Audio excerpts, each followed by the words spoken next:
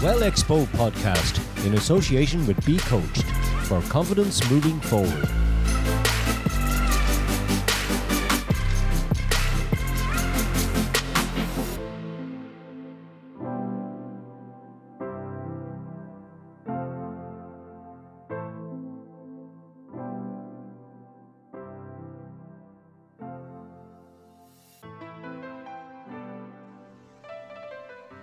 Hello everybody, and you are very welcome to our Well Expo today.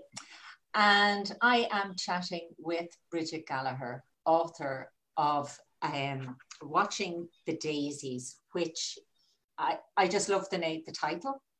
And when I saw the title and was chatting with Bridget, I thought, absolutely, we need to find out this lady's story.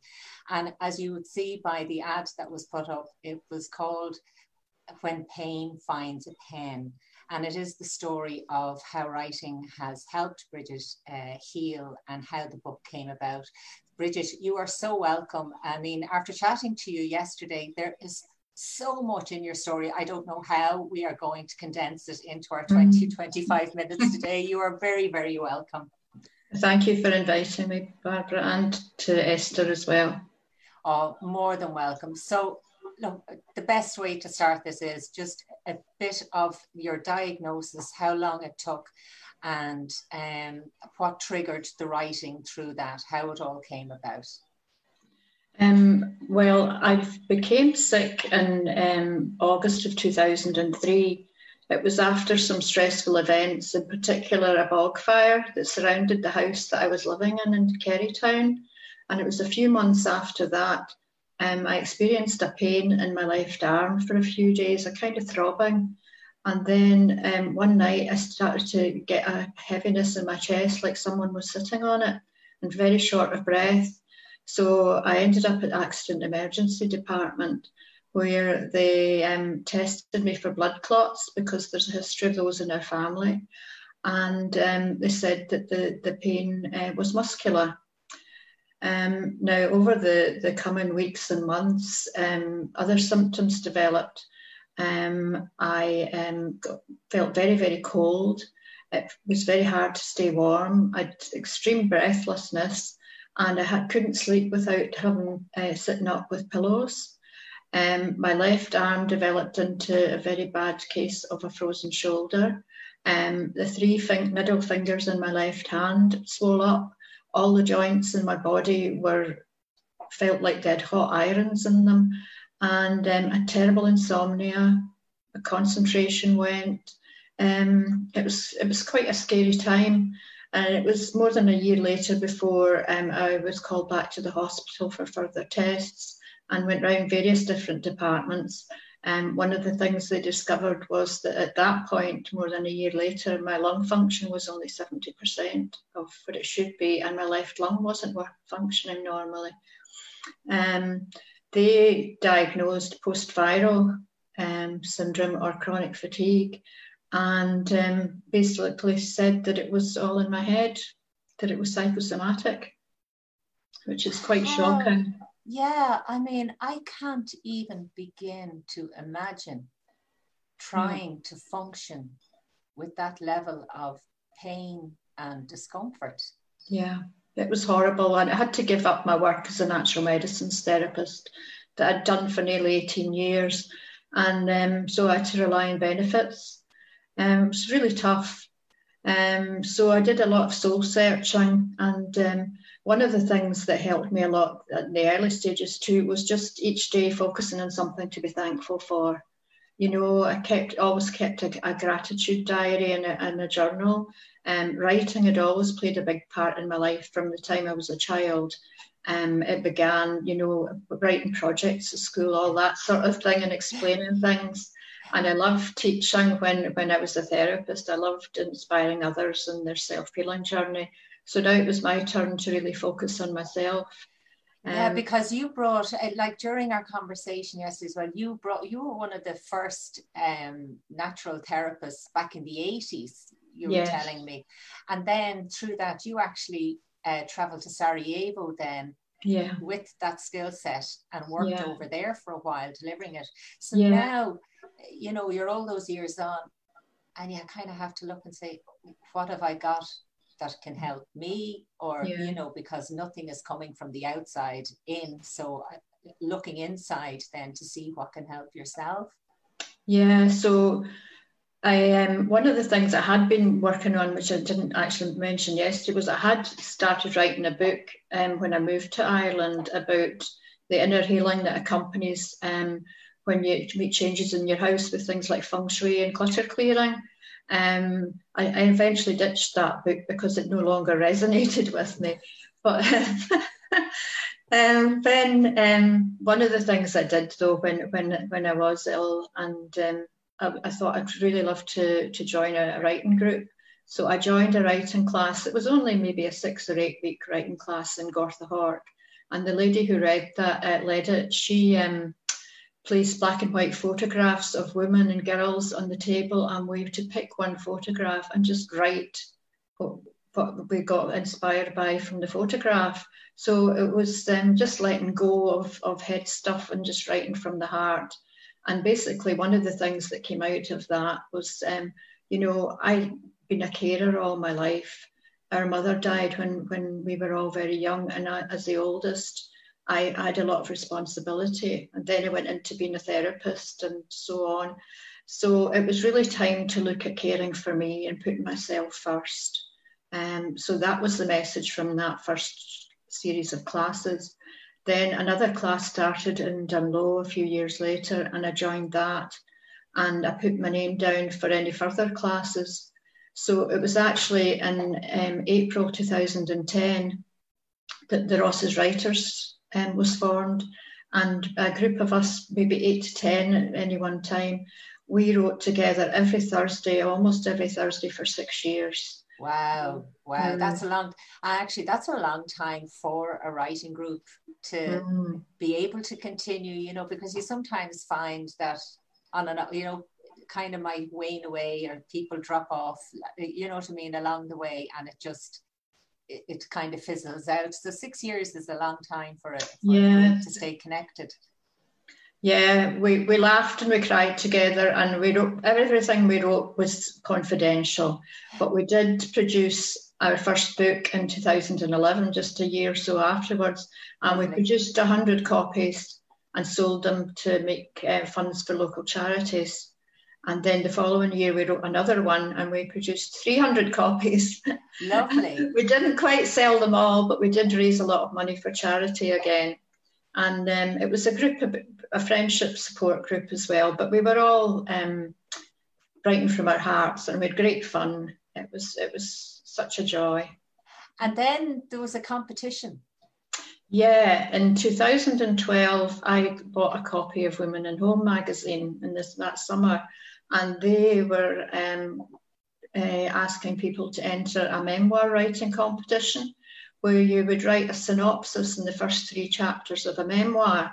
So I took the magazine into the group, and myself and another lady, we both entered the competition.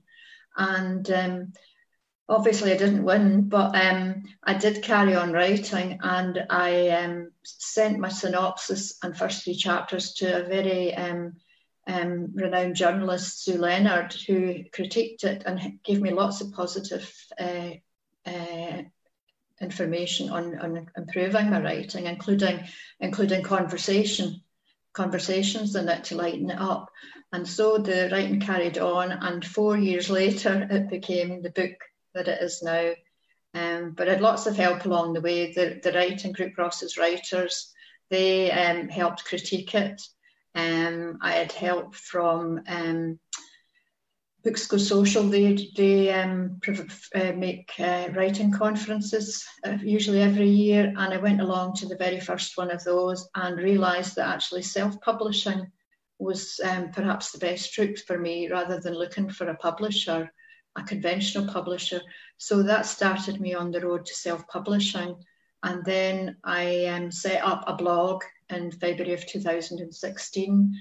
And I'd really recommend anyone that wants to write to perhaps set up a blog to to promote yourself and to practice your writing skills and meet lots of other authors and writers. So you had been attending the hospital, and then you're kind of looking at yourself and your own toolkit and what you have to help. But somewhere along the line, you were still waiting on a diagnosis, even while you were, as you say, you'd entered the competition and you were trying to write, you know, get your thoughts on paper. So how did it intertwine then with actually receiving the diagnosis, and did that change your direction? Well, it's the diagnosis came in around the same time as I joined Ross's Writers. It was 7 years. And it only came about because of a blood test called a double-stranded DNA test, which signifies some kind of autoimmune problem going on. And that's the problem with fibromyalgia, is that it's often very difficult to diagnose because it can come alongside different autoimmune conditions. So it's not uncommon to wait a long time for diagnosis. But nowadays there are lots of support groups and help there for people with fibromyalgia. It's really quite common, and there's much more help there. But Ross's Writers coincided around the same time as they got the diagnosis. So once I had the diagnosis, I was able to research more what were the best things to do. Although I had used a lot of my natural medicines for my using my own techniques, but also seeing different therapists. I was able then, I went to David Foley, medical herbalist, and he literally rebuilt my system from the bottom up. And I was taking herbs for about 4 or 5 years from David, and he really helped a lot of my health issues. So that's great. Yeah, because that then, well, knowing that side of you is kind of starting to, you know, you're making inroads into it and you're starting to feel better, actually gives you the space then to focus on things that you like to do. You know what I mean? What you like to do then actually starts to become a feature and a focus then in your day and in your week or whatever, without always having to worry about what it is, you know, can I take this or can I take that as regards your health. So your story then is interwoven into Watching the Daisies. And I have to say, I love the title. I think it's absolutely brilliant. You know, how, like, what was it that triggered the title even? Well, one of the things that happened was I wasn't able to work for nearly 3 years. I tried going back to the natural medicines after a period of about 3 years, but my heart just wasn't in it anymore. But I'd always been a keen gardener. I was brought up in a family where we grew our own vegetables and flowers, and we had a beautiful garden growing up, and I'd always loved gardening. So I had it in mind to maybe retrain in gardening. And I moved house into a house where the man there grew tomatoes. They had greenhouses for tomatoes. And he had passed away, but it was just a couple of weeks after I moved house. I got the call in to perhaps investigate more about training in organic horticulture, and I phoned up the glasshouses in Killalt near Gortha, and lo and behold, they were starting a new intake and training for organic horticulture just a few weeks later. Lovely. So I joined there in 2006, stayed for 2 years, trained in organic horticulture and growing flowers and garden design. And when I left there, I went, well, on my work placement, I worked in Glenveigh, and then I went for the summer to work there part-time after I left the glasshouses. And I began teaching the transition year students in Dunloe. I did that for 3 years. And that was 1 afternoon a week. And I was accepted into the Heritage in Schools programme, teaching in the national schools and helping them to set up organic school gardens. So again, that was part-time. That was as much as I could manage because my health still wasn't 100%. But by that time, I was on no medication. I was only on anti-inflammatories and painkillers for perhaps a year or so. But you know, a lot of people with fibromyalgia are on very heavy medication, and I've managed to do it without, which I'm very grateful for. That is some achievement, you know, Yeah. that really is. But like that, anybody, I suppose we should say that, you know, they should always start with the GP first and go Yes. through that process and find out what works for them along the way. Yeah. You know what I mean? But your story from, so basically doing all that organic horticulture, you were quite literally watching the daisies, because, Yeah. you know, everything starts, it has to slow down. Yeah. You have to slow down. That's one of the messages from my book. And when I moved to Donegal from Scotland, I'd been very, very busy, and we were brought up in an age where your self-esteem was based on how busy you were, or how successful you were, how good you got marks you got in exams and so on.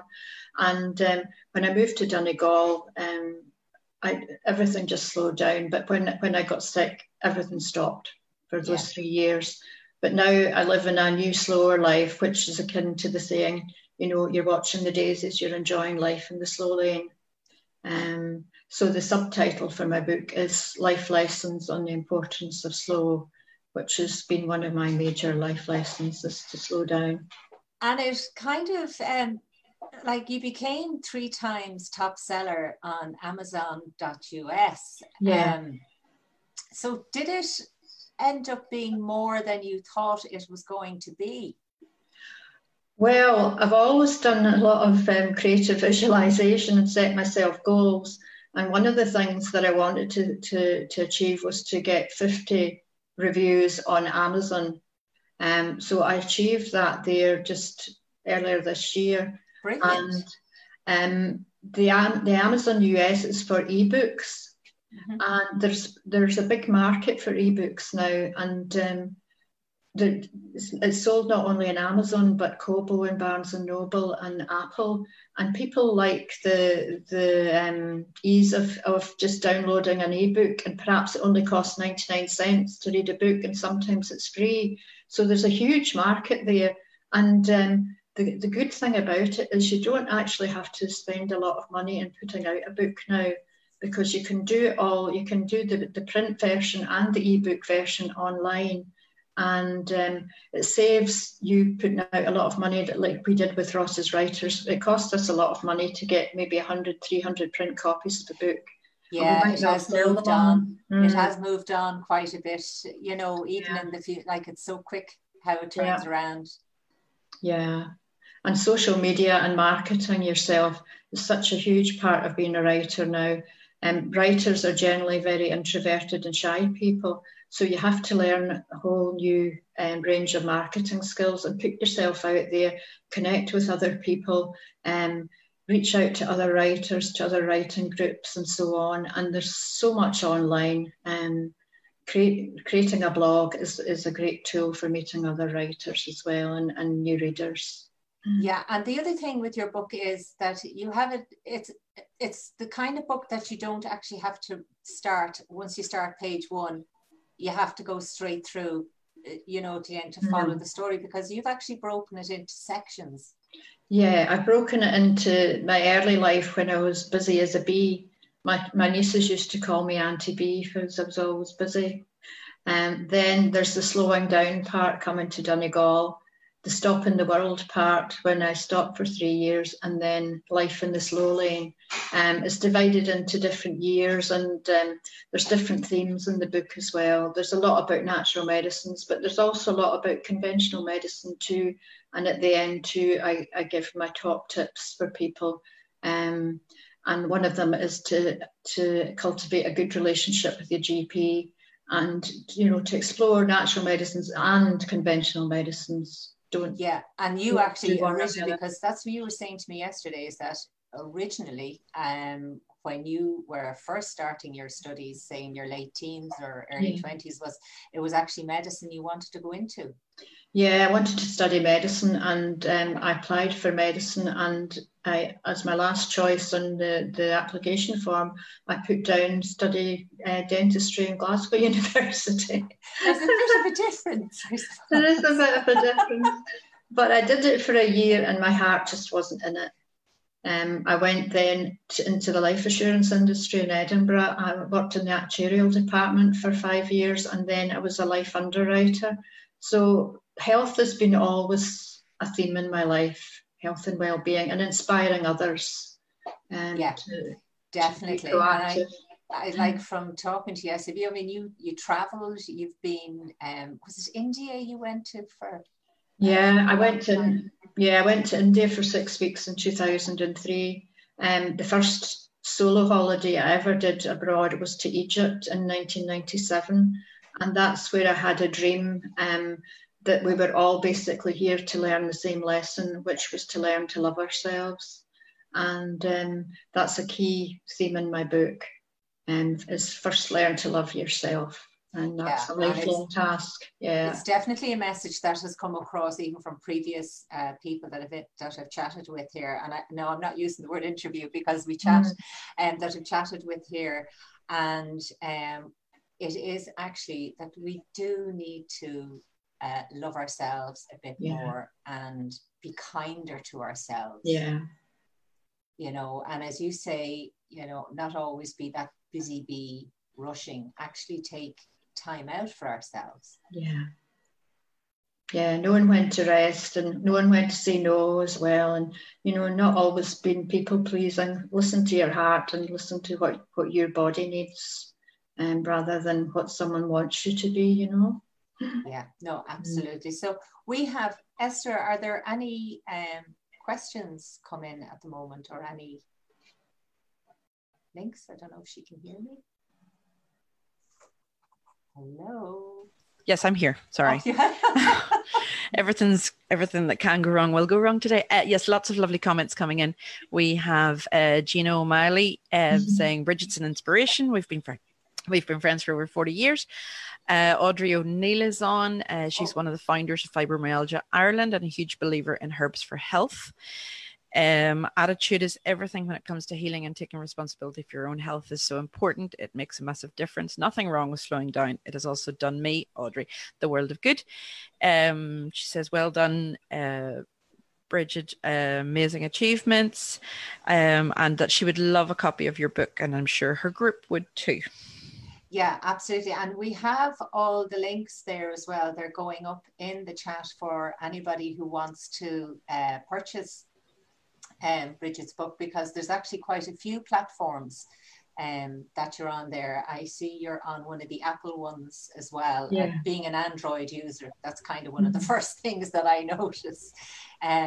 So it's on, I saw it's on Amazon, it's on the Apple books, it's Barnes and Noble and Kobo. Barnes and Noble and Kobo. So there are a few links there, and there's a link there to your website as well, where they can actually follow your blog and get in touch with you too if there's anything they want to find out, if they want some more information from you. And plus, I probably should also say now at the end of this is that myself and Bridget were chatting earlier before we came on air that probably we will actually be doing something together in the future here for Well Expo online. So do keep an eye out. Bridget will be back, because we could have chatted yesterday all day. I mean, your story is absolutely fascinating. And I mean, we only dipped into the surface of it today. So your book, Watching the Daisies, all the links are there. Your website is there. So please, if you are watching and viewing, do get in touch with Bridget. Do get her book. You know, it is a fascinating read, and it will hopefully help you to slow down, take stock, and mind yourself. Bridget, thank you so much for coming on. Is there anything at all there you want to say before we sign off? No, just thank you to you and to Esther. Really enjoyed it. It's been good fun. No, look, more than welcome. Absolutely more than welcome. And I'm looking forward to chatting with you more about some upcoming plans that we will have for Well Expo. Thank you. And thank you to everybody out there today. Cheerio. We'll see you on Thursday.